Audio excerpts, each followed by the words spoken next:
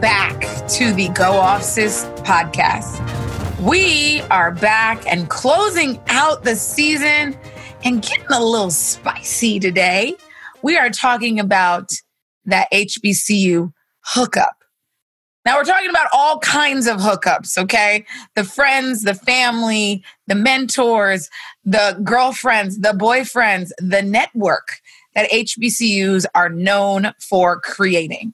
We're going to talk about how we set each other up and our people up for success long after graduation. So let's get into it. We have switched up the round table a bit today, and I'm so excited because, of course, as we've told you guys throughout the season, we need to make sure that we have some HBCU representation, especially since Chelsea and myself went to school with white people. So we will start with introductions. You all know me. I am Danielle Cadet. I'm the managing editor of R29 Unbothered and one of your hosts of the Go Off Sis podcast. Always happy to be here with my good sis, Chelsea Sanders. Chelsea, go right ahead and reintroduce yourself, sis. Hello. All right. We are back in it, back at it. My name is Chelsea Sanders. I am the producer and co-host on this Go Off of Sis's podcast. And I am ready to dig into this hookup. I have questions. Where do I sign up? We will get into it with our resident HBCU expert for this episode. So excited to have our sister, Joy Jones. Joy, welcome. Yeah. Tell the folks who you are, where you went to school. Tell us everything, girl. Oh, of course I will. I am Joy Jones. I'm Director of Client Strategy for Vice Media Group, and I am a proud graduate of the illustrious Howard University. You know, every time we have an HBCU grad on here, it's always something. Y'all always go, the way y'all introduce your schools is so much, but I get it. I understand. And I respect it. Like I said, I went to school with white people, so I can't, I appreciate the luster that comes with your school introduction. So every episode, we each share, a different set of roundtable questions. And on today's episode, we're going to talk about our best advice from a mentor, because a bit of this episode is going to be the mentorship that comes from the HBCU network, as we also discuss a couple of other things. So I'll start off. The best advice I got from a mentor is to take up space and to not shrink myself in any space. I really want to shout out my mentor, Charles Whitaker, who was my magazine editing professor at Northwestern University, who is now the Dean of Students at Northwestern University Medill School of Journalism. He is the first Black dean at the school. And the best advice that he ever gave me is to take up space and not to shrink myself. One of the things I told him was that I was getting a lot of feedback about in college saying that I wanted to work in Black media. And a lot of people telling me like, oh, well, you don't know, it's so much of a niche. Like, you want to make sure that you don't pigeonhole yourself. And I told Charles that, and Charles pushed back at that and said, there's, just because you want to focus on an audience, there's nothing small about that. And don't ever make anyone make you feel small for that. There's nothing wrong with wanting to target your community and talk to your community and serve your community and do that and take up space in doing that. And I think so much of the work that I've done throughout my career as a result of that advice, I've been able to go into very white spaces and take up very Black space. So thank you, Charles, for that incredible advice, and love to you as an incredible mentor. Chelsea, let's go over to you. The best mentorship advice you have received. Okay, well, you gave a very legitimate one. The people I live by probably have no reason giving advice. So I'm just going to throw that out there, but it is who I follow and, who I take my cues from. So I had a real mix of this because I'm torn between a Beyonce, F you, pay me, or Rihanna needed me, just like those two words. Or, my tried and true real G's move in silence like lasagna from like Lil Tunechi. So a mix of those three are really the energy I'm giving. Ooh, I'm in a mood today, guys. Get ready. We love a little Tunechi. We love a little exactly. Tunechi. I told you, #ask them hoes about me. Okay. Exactly. Come on. Joy, that is a lot to follow up. But go ahead. Bring us up on the rear. My best advice came from actually a former employer of mine. She was very thoughtful, and she was very she was just always she was moved with purpose, right? Mm-hmm. So in order to help me understand my purpose and work towards my purpose, she made sure that I did my readings in terms of she recommended a bunch of Esther Hicks books for anybody, Esther Hicks and Abraham, when we're talking about manifesting what you want and leaning into your purpose, meditating and putting forth the work, journaling, writing it down. That is just really a conversation between you and your paper. Nobody has to see it. Nobody should see it unless they're being nosy. Your mama. Yeah. But it's just a conversation that you declare out loud via your written communication. And then it's also a way to hold yourself accountable for things that you want in your life. Yes. Mm-hmm. I love that. Yes. I want to start off because, as I've said throughout the season, I went to a very PWI. You guys know I love my husband, and he is a very proud HBCU alumni. I don't think I will introduce it the illustrious way so Hampton grads, don't be mad at me. But my husband graduated from you all's home by the sea, Hampton University.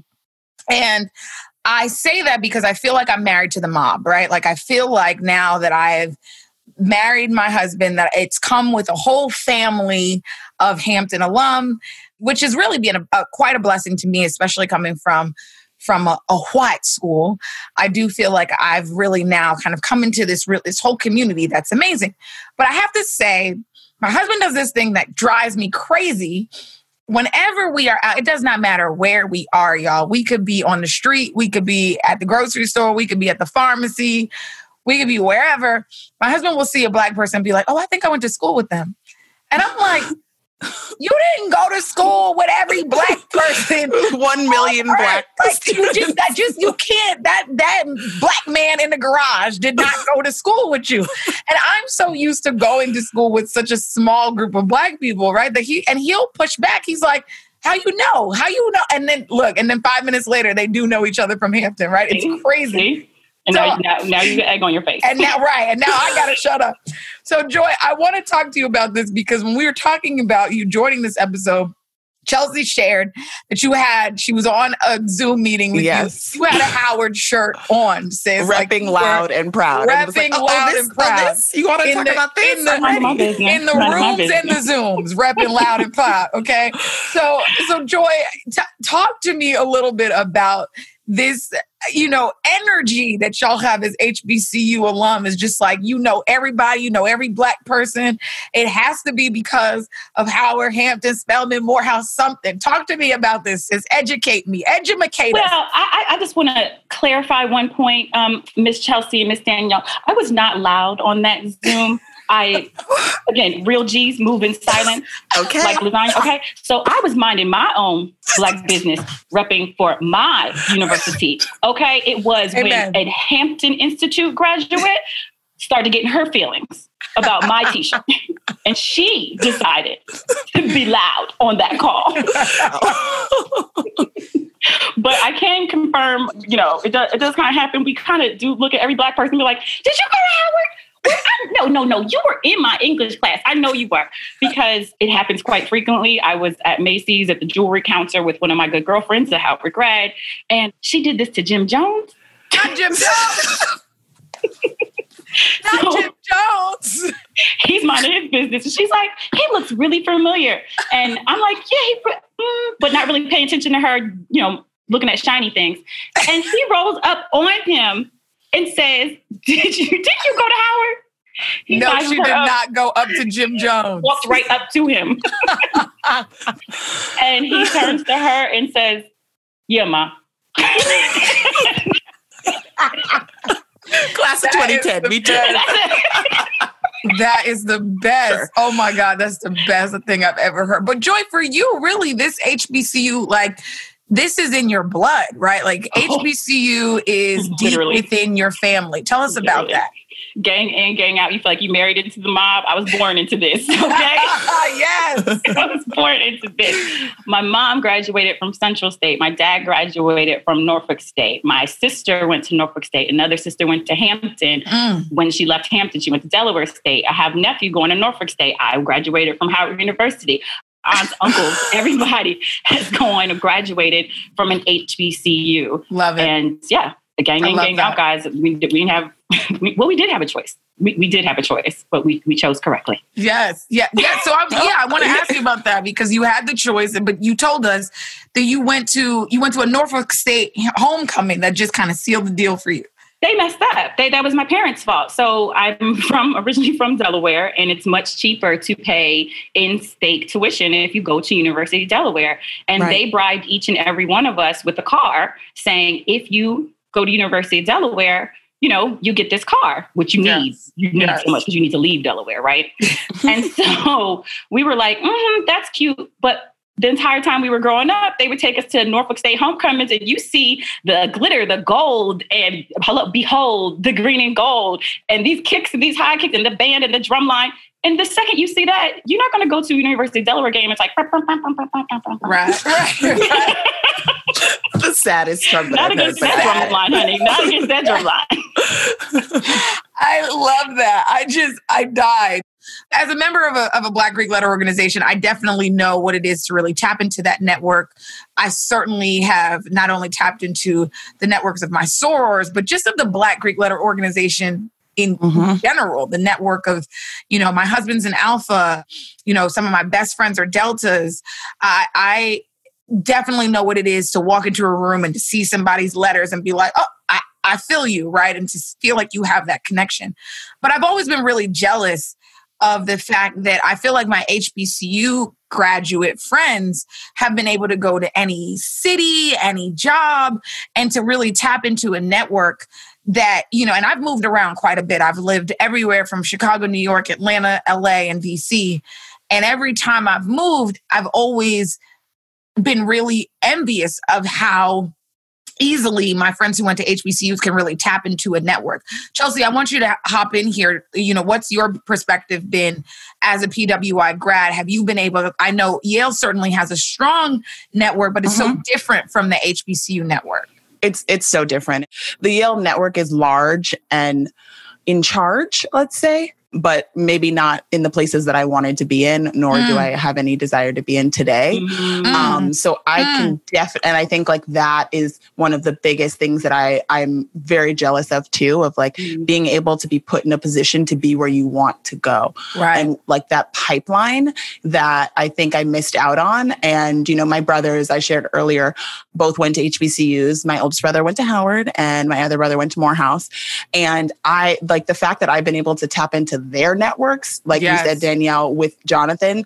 And like literally, this was last year, you and I, we had an event that we needed to program. It was 3 days out. In LA, the person who was supposed to be in it dropped out at the last minute. We had talent that needed to be in it. Like it was happening, whether we liked it or not. Right. The train was leaving the station. I was like, well, it's going to be an empty chair then. And I called my brother and I was like, Ed, like, I really, like, I need someone to fill this chair, anyone. And he said, like, I got you. 15 minutes later, I get an email from a person. Hi, I'm a writer. I'm my ed told me that you needed me. I can be there at this time. Just tell me what you need and we're good to go. And what do I need to wear? Literally, that was it.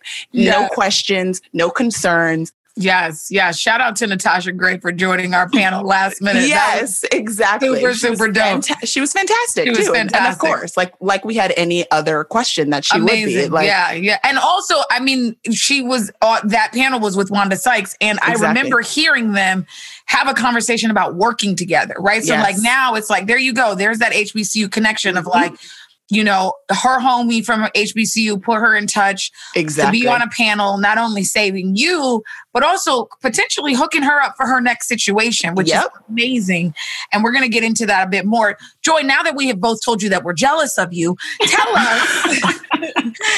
us a little bit about, your own experience graduating from Howard and being able to tap into your network, whether it was personally or professionally. Yeah, one of my favorite professors, God rest his soul, Professor Ernie Fears, he was my radio and communication sales teacher, said, do you really think you're here to make friends? He was like, these are all extensions of your network. Yes. I love that so much. And I think it's so beautiful, the spaces we create as Black people, right? And how we take care of each other as a result of that. Like I said, I certainly have felt that way as a member of a Black Greek letter organization. I feel like if I walk into a room, if I walk into a room and I see a hint of pink and green on anybody's anything, I'm like, oh, sis, we are good. You running up on like Jim Jones? You running up on like Jim Jones? I'll be like, and I'll try to be real slick with it, like, oh, yes, hi, Soror. And she'll be like, okay. It's a done deal. Now, we have started out very kosher, and this is very cute, and we're talking about professionalism and all that, and all right, that's great. But let's get dirty, and let's talk about dating, okay? Let's talk about the hookup, okay, in school. Because I will be honest, I went to school with maybe 12 Black men, okay? And that created quite a, let's call it, tense environment. I was going to say competitive. That's a nice word. It created quite an interestingly tense environment for me in undergrad. And, I think that we dated differently. We just had, for so many reasons. Again, so numbers certainly contributed to that. Sad state of affairs, honey. Sad. Truly.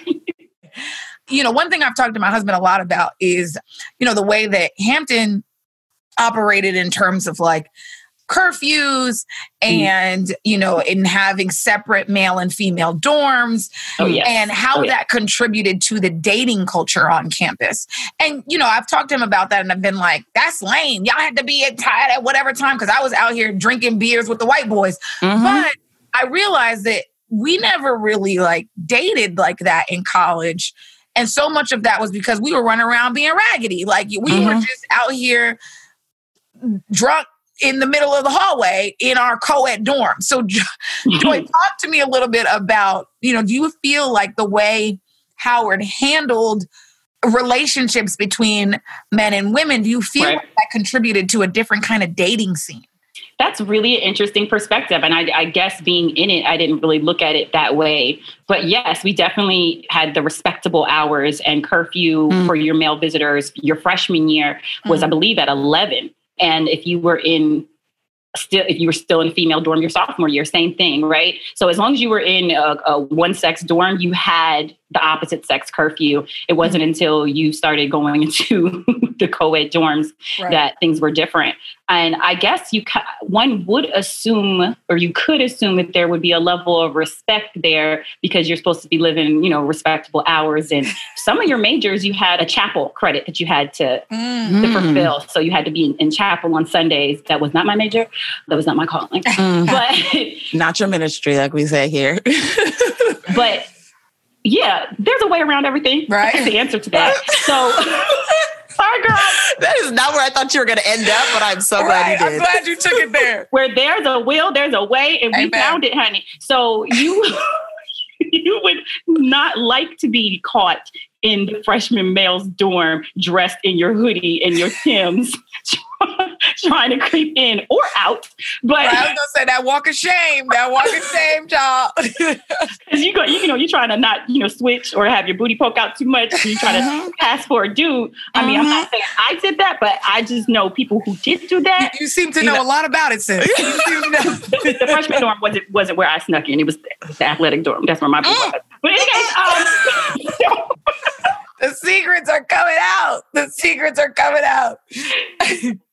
I want to talk about numbers too, because, I grew up, and I mentioned this on earlier in the season that, my introduction to HBCUs was through a different world. And I thought that I was going to meet my Dwayne Wayne and that I was going to get married. Look at God, because I did. And I didn't even have to go to an HBCU to do it. But, the numbers just weren't there. Like, I remember getting to school and being like, I'm not going to meet my husband because there's not enough people here.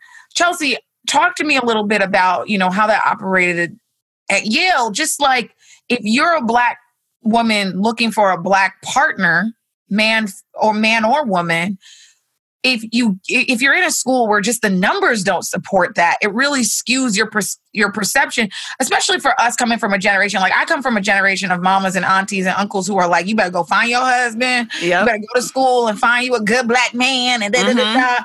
Yeah. But you get there and you realize that finding a partner is a little bit more complicated when the numbers just don't support it. No, not at all. Just like the math doesn't add up. Yes. And I think it's so interesting because there were so few also, at Yale, and because not all of them were great options. How about that? That's such a nice way to say it. They're weird. Well, I'm just nerdy, like some of them were just pure trash, and yes. I can't it is what it is. That has nothing to do with where you are at college. It's just like where you are as a human being, and I can't you know what I mean? Like the way my bank account's set up, like I can't take that on. Like I can't take on that kind of debt, to be honest. If we're talking about math and like things adding up, so. It's a pass for me overall. But so like dealing with that, you know what I mean? If you have only 12 and then maybe 4 of them are right for the picking. I know. 4 is generous. 4 is a lot. I started out very high. 1.5 are viable candidates. It makes it so much harder. Yeah. And I think for me, and I have like varied taste, and it's something that I've had to like really reckon with too, because I've also, I think because of that and because of the way that I grew up in school and because of like when I was, reaching maturity, there weren't as many. I came from like a scarcity mindset, right? Of like, okay, so not only are there like so few of them, then I have to change the way that I act so that I can get one of those few. You know what I mean? So I was trying to like be something for these Black men who like, I was like, that's actually not me. Ooh. But I was trying to, again, fit this mold of what these 12 or 10 or 5 or 3 Black men wanted. And it made me realize like, oh, okay, like that's actually not the way I want to move. And that's not necessarily the factors that I want in a relationship. Love that. So it took a lot also, like, again, of just like unlearning and like sort of like rewashing like what I was actually looking for and what I was interested, because I never even saw it. So I just like didn't have an example. That's powerful. That's really, really powerful. Yeah. Wow. Oh my God. That number games will do a job on you. Listen. And I don't do math. Okay. So seriously, Joy, I want to talk a little bit. We've talked a bit earlier in the season about respectability politics and how they, play themselves out in HBCU, on HBCU campuses. I want you to talk to us a little bit about did that affect dating, right? Was it very much like you wanted to be seen as a certain kind of girl? Earlier in the season, we had Scotty Beam and Sophia O'Bell join us, who talked, and Scotty specifically talked about that the tensioning, the characteristics between a Clark Atlanta girl and a Spelman girl. That is a good question. I could tell you did not want to be the girl, again, sneaking into the man's freshman dorm because you were literally called a Drew Rat. Drew Hall was the name of that dorm. If you were ever caught in that dorm, you were a Drew Rat. And so therefore, that was an area of respectability where it would go down. Your stock went down. Yes. We definitely, that's the one name I can really think of, because to be honest with you, truly, truly honest with you, when you step on Howard's campus, or when I stepped on Howard's campus for the very first time as a student, the very first thing I said was, oh my gosh, I had no idea there were so many different types of Black people. Love right? That. So Chelsea, where you felt like you had to change yourself to adjust and adapt to other people, we feel more emboldened and empowered to tap into ourselves, right? And to become our true selves. So if that meant for your calling to adjust yourself to be in a relationship and be a dateable girl based off of whoever you had a crush on, then yeah, of course you're going to adjust and adapt, because that's who you're trying to figure out who you are. If you find out that you've always liked skateboarding, but because you grew up in the hood, you got made fun of for skateboarding. You find your little skater crew, you get your little baggy pants and your tank top, no bra, and go get on a skateboard, honey. And so like it was not no bra. I'm sorry. I couldn't ignore that.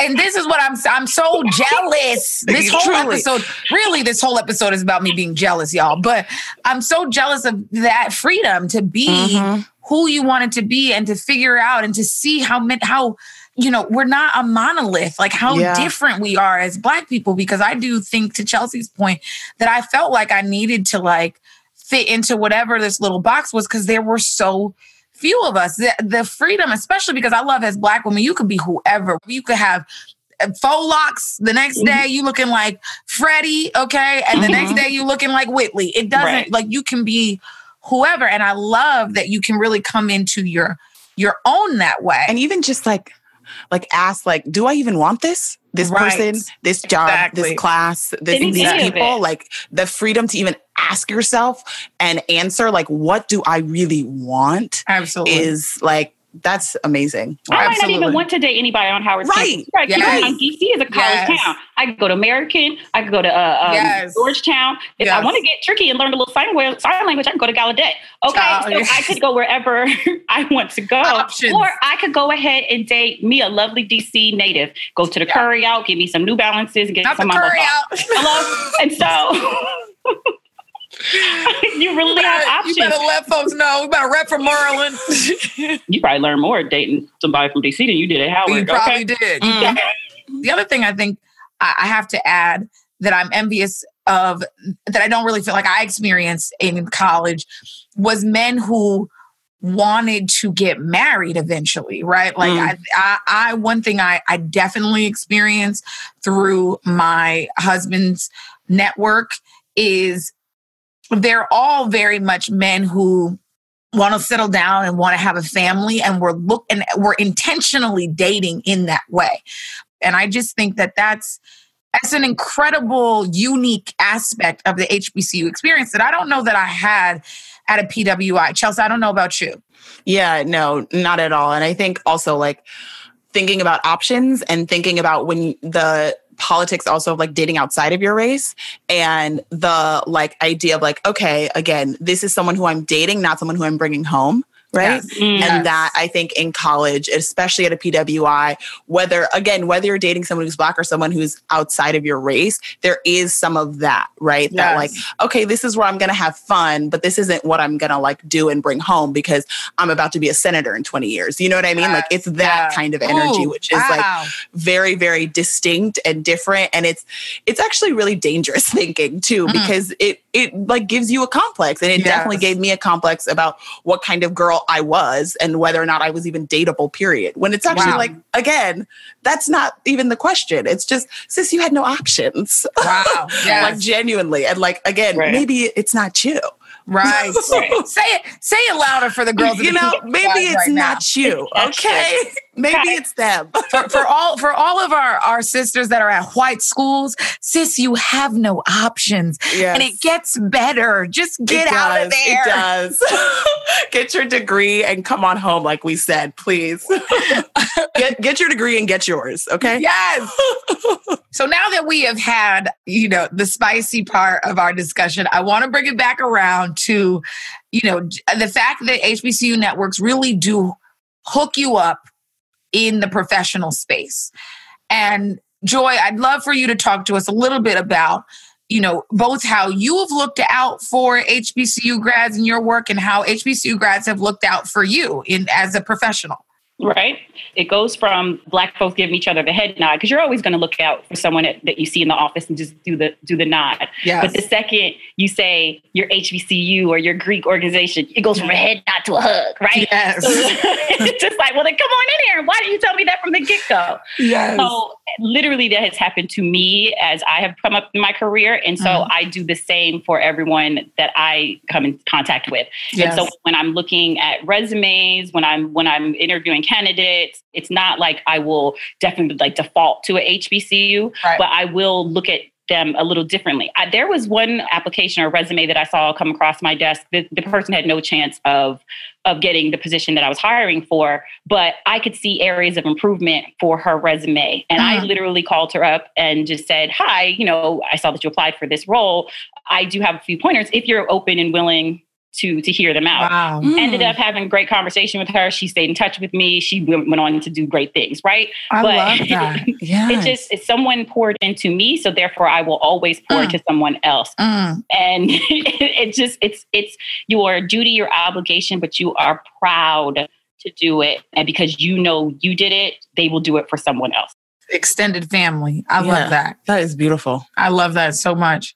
We have reached my very favorite part of every episode, the Don't At Me segment of the podcast. For those of you who are new listeners, the Don't At Me segment is the portion of our show where we tie a nice little bow on our conversation and we come to our decision. The catch is you cannot add us, whether you agree or disagree. Like my auntie Nene Leak said, I said what I said. End of story, period. So today's Don't At Me will come courtesy of yours truly. As Black folks, we've had to create our own spaces because we're not always welcome in all of the places, bars. And this goes generations back. We've created communities and campuses where we truly feel like family, whether you are on the yard or you're away from home and you're in the corporate boardroom. Whether you are an HBCU graduate, married to an HBCU alum, whether you're in finance or Hollywood, you have a family no matter where you go. You've had the ability to learn about your community, to learn how different we all are, that we are not a monolith, that you can figure out your dating preferences, who you love, how you want to love others and yourself. And you can then go and be loved by others and yourself, no matter where you are. It can be far away from your college home. It can be in your college dorm. You will be treated like family no matter where you are. We are so fortunate to have the strong and incredible legacy of HBCU colleges and campuses, not only as graduates, but as a Black community. Where would we be without the family that's been created as a result? I personally have felt less alone because of HBCUs, and that's without having attended one. And so as we wrap this season, I want to respect the legacy that our ancestors and the seeds that our ancestors sowed for us centuries ago when they gifted us with the honor of being part of a family no matter where we were. And so to HBCU graduates and students, hats off to you for prioritizing who you are as Black people. And to my PWI graduates and students, tap into that community and to that network, into that love. This is who we are as a people. This world isn't always kind to us, but we will be kind to each other. And we will continue to create spaces where we can always feel at home. Don't at me.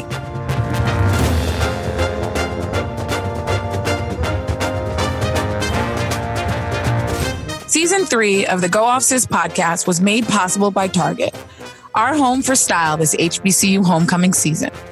Whether you're an HBCU student, fan, auntie, or alum, Target is here to elevate your creativity and hype your personal style this fall. As we continue to celebrate our sisterhood and the joy of our legacy building reunions, Target gives us the power to showcase our individuality and embrace our communities with pride, right on time.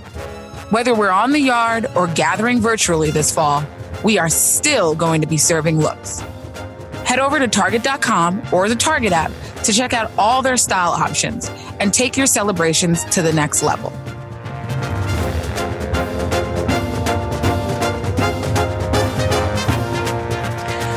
We are so excited to close this season out with someone who is such a star and who we know you'll be hearing a lot about over the next few months. The amazing Javicia Leslie is here with us today. Not only is she a proud Hampton graduate, she is also now CW's new Batwoman and the first Black woman to play this role. Pause for reaction and claps, please. She's on all the hot lists right now, giving us that next big thing energy. And as the kids say, we love to see it. Javicia, welcome to the Go Off Sis podcast. Thank you for having me. Wait, are we now separated that we say, as the kids say? We're not the kids anymore? I don't feel like I'm the kids anymore. No, my knees aren't kids. I was going to say, I don't have Megan Thee Stallion knees, so I feel like I'm not the kids. I'm not the kids. Javicia, thank you so much for being here with us today. And, you know, as we've said, this entire season has been about HBCU and HBCU legacies.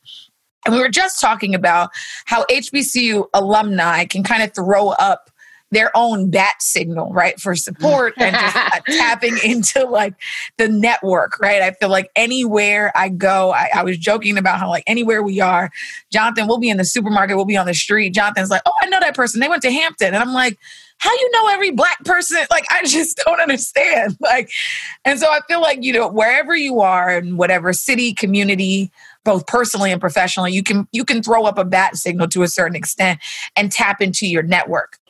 You know, it's interesting because even in the film and television industry, we have a lot of alumni that are casting directors, producers, writers. And on my journey here, I've met so many, and I had so many that looked out or, you know, gave special interest or said, you know, hey, take one more look at this one. She's a Hampton alum, you know? So it definitely has played its beautiful role in the development of my career. And then also just to see how any success that happens is so representative for whether you went to Hampton, go to Hampton, or about to go to Hampton, right, which is so many people. And to see that something that I'm doing over here can feel represented by so many people, that's super major and very, you know, it's just very satisfying. I love that. Yeah, absolutely. I love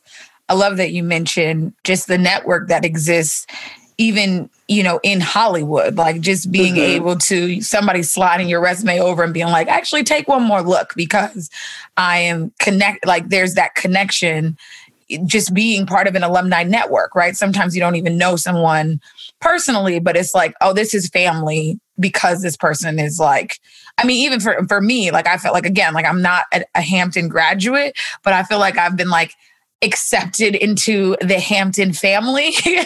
Hampton's you know, like that though. Yes, specifically, I can't speak for any other school because that's the only school that I went to, but Hampton specifically, once they accept you, you are in there and you will be at every wedding, every baby shower, every celebration, everything. Like you are family now. Yes, exactly. No, the love is real. As a graduate of Howard University, the love is always real for all HBCUs, but in particular, when you see a Howard person on screen, then that's you. That's your success. That's you. Are in the family. You're like, yes, that's my people right there. So the pride and is real, and the love is always consistent. Yeah, definitely. I do have a question about your career path. Did you study acting at Hampton, or how did you end up here? So at Hampton, my major was business management. And what I did, because, you know, with a lot of Black families, there's this idea of like, you can love the arts as much as you want, but you really have to have something to support you just in case you need a quote unquote B plan. Yeah. And then when I graduated from Hampton, I moved back to DC, and I was working for the government for like a year and a half. So, Javicia, you said you left your good government job to pursue acting. Now, you know, you're in the Black community, you don't never leave no good government job, girl. You sound like my mom. But I kind of felt like this was a great opportunity to make my move. And so I had already made that decision. My contract was coming into an end January 2012. So May 2011, this is the idea of like, if you believe so much in something, you just do it, not to the point that you don't even create a plan B. So in May 2011, I bought a one-way ticket to Los Angeles, California. Speaking it into existence, right? I think a lot of people right now are like in this same situation, right? Where they're like, well, what do I want to do? Right? They're sitting at home, sitting in the Zooms all day. Like, what does it look like for me to speak it out loud and do it? And look what you can do when you just actually genuinely believe in yourself too. Yes. It was not for me. But if you look at it in a very scientific way and you follow a certain set of steps, you speak out into existence the things you want. You write every day so that you can find yourself. When you're writing every day, your spirit starts to express itself as time develops, as your spirit starts to be able to trust the pen and the paper to know that its secrets are safe there. Yes. It will really start to open up and reveal itself. And from there, you can start finding parts of yourself that's connected to things you would never have known you were connected to. Yes. And then it just continues to unravel. I can go on a rampage with this, so I'll stop. You're giving words. Come through with the sermon. I love a sermon. I love a sermon. I truly, and I think all that you're saying is just about being intentional, right? And sometimes things fall apart so other better things can come together. Sometimes that's a hard lesson. I'm saying it out loud for myself because sometimes I need to learn that too. But, you know, like Danielle said, this season is all about HBCUs and homecoming. And homecoming obviously is something that looks very, very different this year, whether that's virtually or not at all. And so thinking about your experience celebrating, can you tell us a little bit about that? Well, you know, last year was actually my first time going back for homecoming since I graduated from Hampton University. So my 10th year was my first year. And that was my first year as an alum. And the experience was amazing. I went with like some of my closest girlfriends. We got an Airbnb right across the water. So we were able to just get to campus in like 5 minutes. And we turned up the entire weekend. We got to see everybody. Everybody looks great. You know, sometimes you come back, whether it be a high school reunion or whatever reunion, you're like, oh, time has hit, y'all.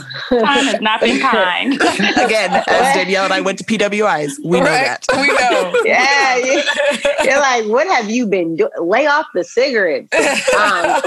HBCUs are different. They, you know, that's the black people, and they look good. Like, I was so proud to see my classmates and to see them just doing good and flourishing. And I mean, we literally turned up the entire weekend from beginning till end. How'd your knees feel at the end? You know, my knees felt okay. I just don't remember a lot. I was going to say that. I was going to say, first of all, shout out to your whole crew who I met that year at your 10th year, who are just amazing group of Black women. And I don't know that I remember a lot either, but you know, I at least remember meetings. So, you know, yeah, I don't think I remember much else. Yeah. You know, we made it through. It was almost like when you prepare for homecoming, you come into the kitchen and there's more liquor than there is food. And it's just like, so guys, what are we going to eat? Right. So worry about it later. Right. Now, are you guys going to do anything virtually this year? Or are you guys connecting at all? Are you...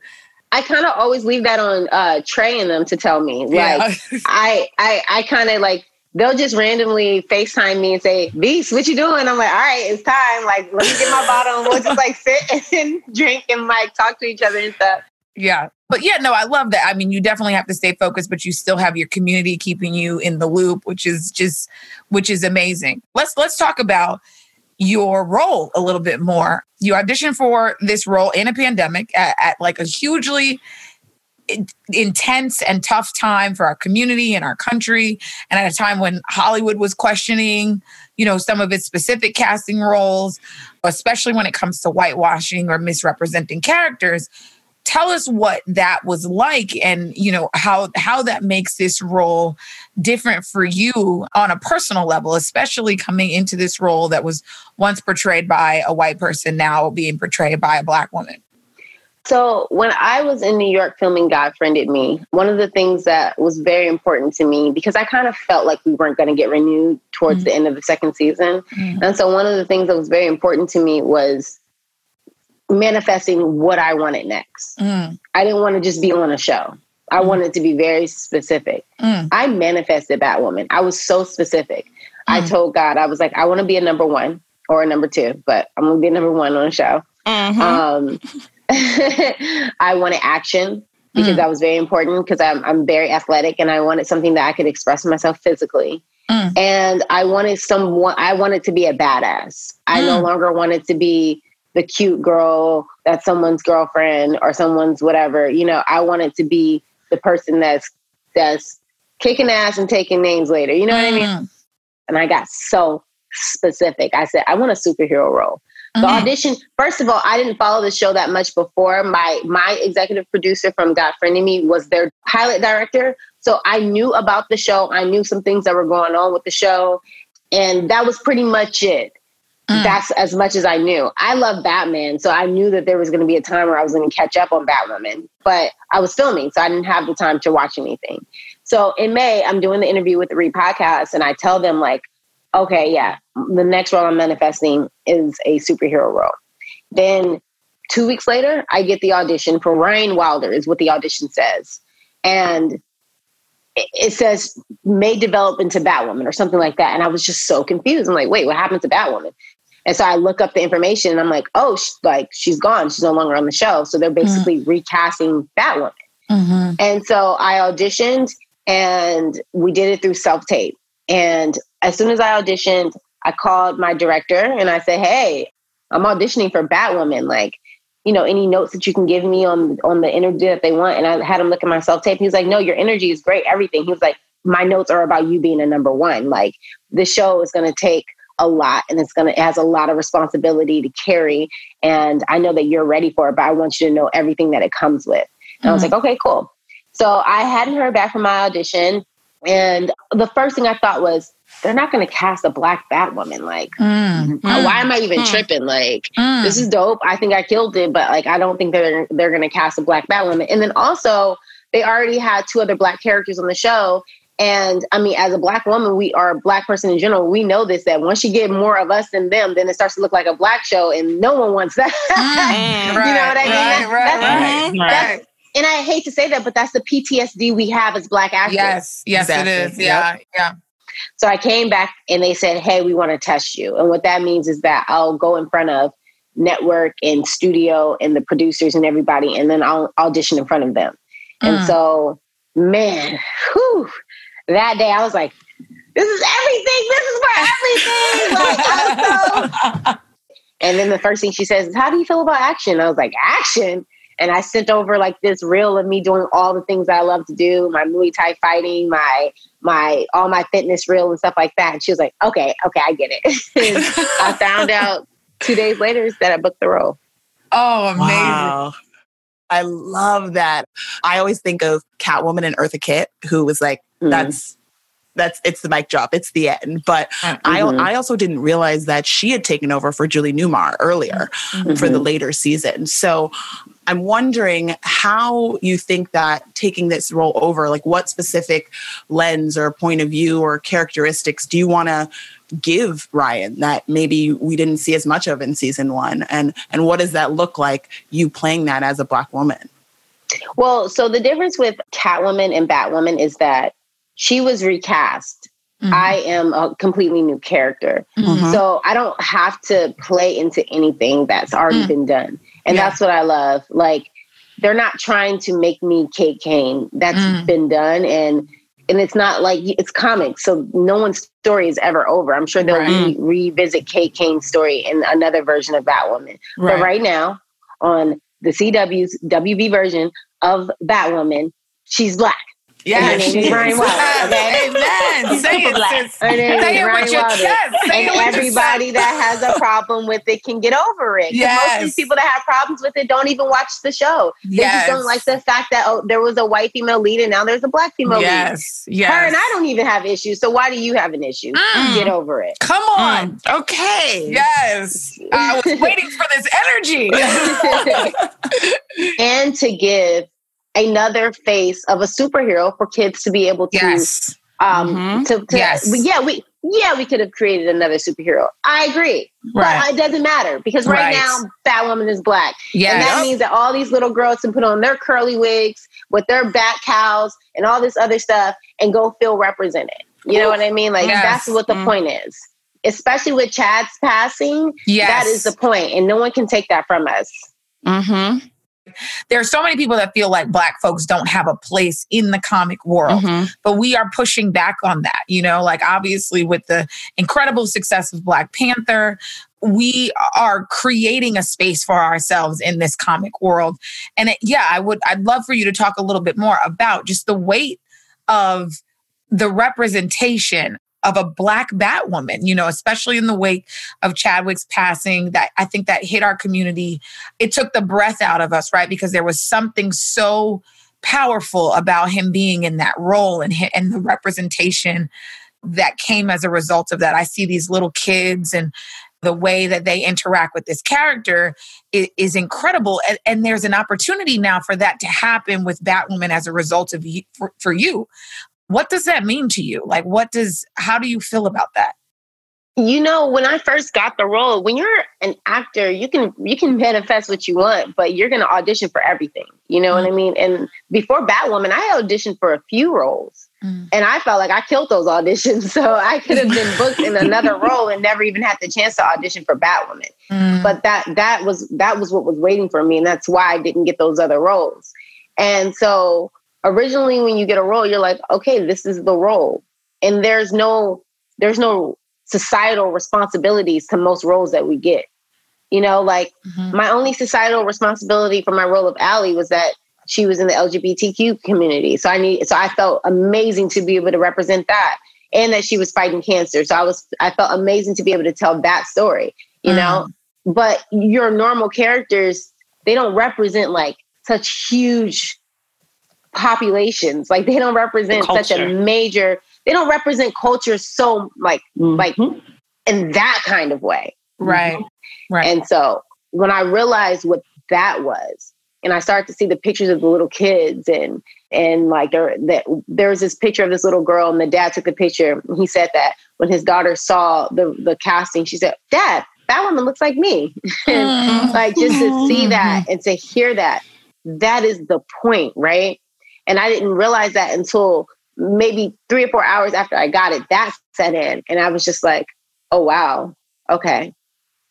This is what this is. And to know that Chad was battling cancer and at a time doing something so monumental for us. And I'm sure he went through the same thing. I'm sure he was auditioning for the role because he wanted the role. Right. Then he got it and he was like, oh shit, I'm Black Panther.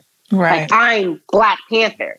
You know what I mean? This ain't for me anymore. This is for the people. Yeah. You know? Yeah. And then to know that his body was fighting itself the entire time. I do my own stunts on this show. So I'm like constantly doing stuff and then I'll get tired and I'm like, nah, Chad did it. I can do it. Like, and that's kind of like, that's like my new mentality. What would Chad do? You know, like it's just a constant reminder that weakness begins in the mind. And that's the one thing we are able to control through practice. So if you truly put the work in, the effort in to be able to say, I can go one step further. You know what? Now I can go one more step further. Real change can happen. Oh, I love that. Wow. That's amazing. Love that. Well, I want to also just like dig into that a little bit, right? Because you're also, you know, pretty vocal on social right now and speaking up and speaking out about issues in our community and bringing up really salient points and just really bringing attention to the conversations that need to happen around racial justice. So as you step into this role and assume those responsibilities, what does that look like? How do you navigate sharing and speaking out, understanding that, you know, people are going to have negative reactions and you set that aside. But, you know, sometimes they might catch you on a Friday when, you know, your patience is up. Like, what does that look like navigating that responsibility in, you know, today's world? They called me on a Monday this week and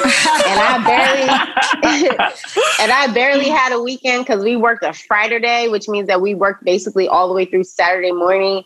And so Saturday I pretty much slept all day and Sunday was the only day I had. So I came on Monday still tired and I read some stuff and I was just like, I almost broke, and I was just like so distracted.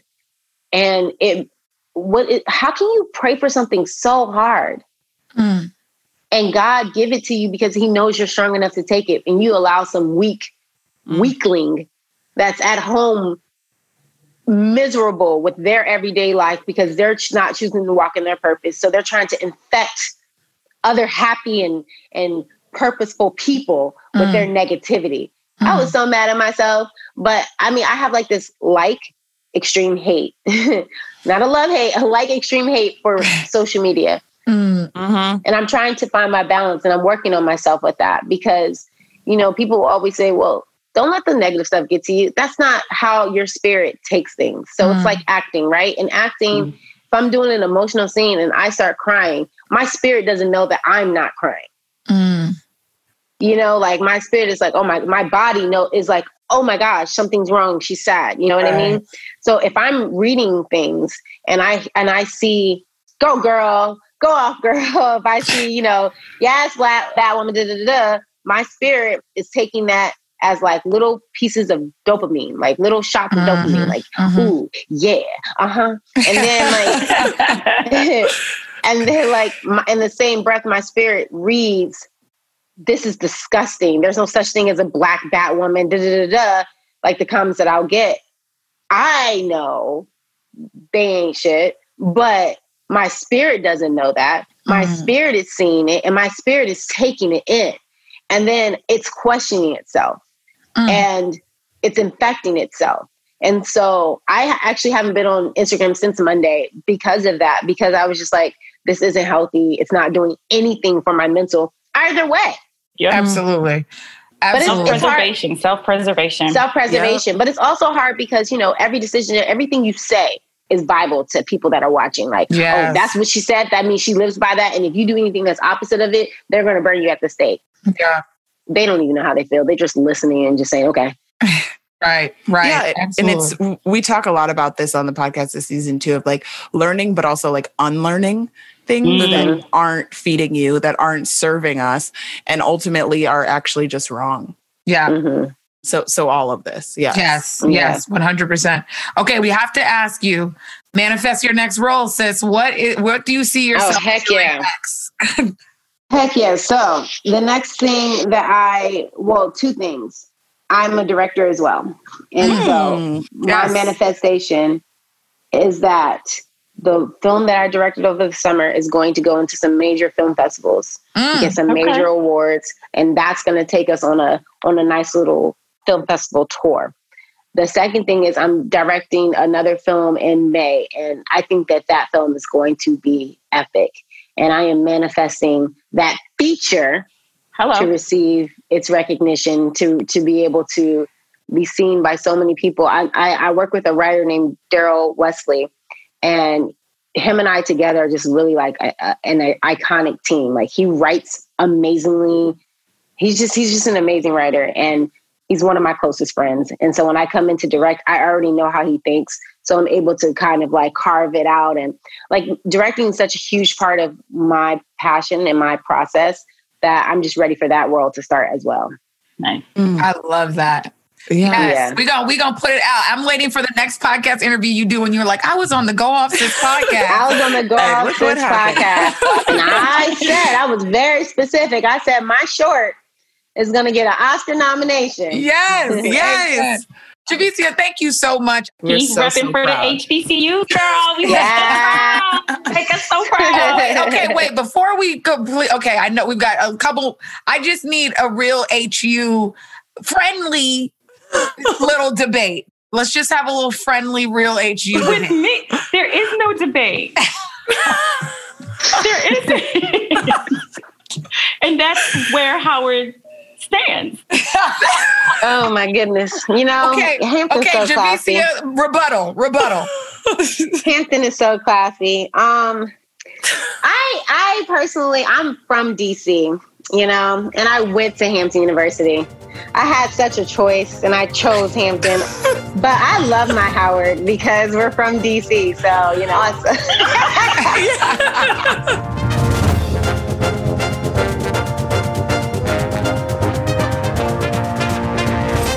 The Go Off Sis podcast is a Refinery 29 original.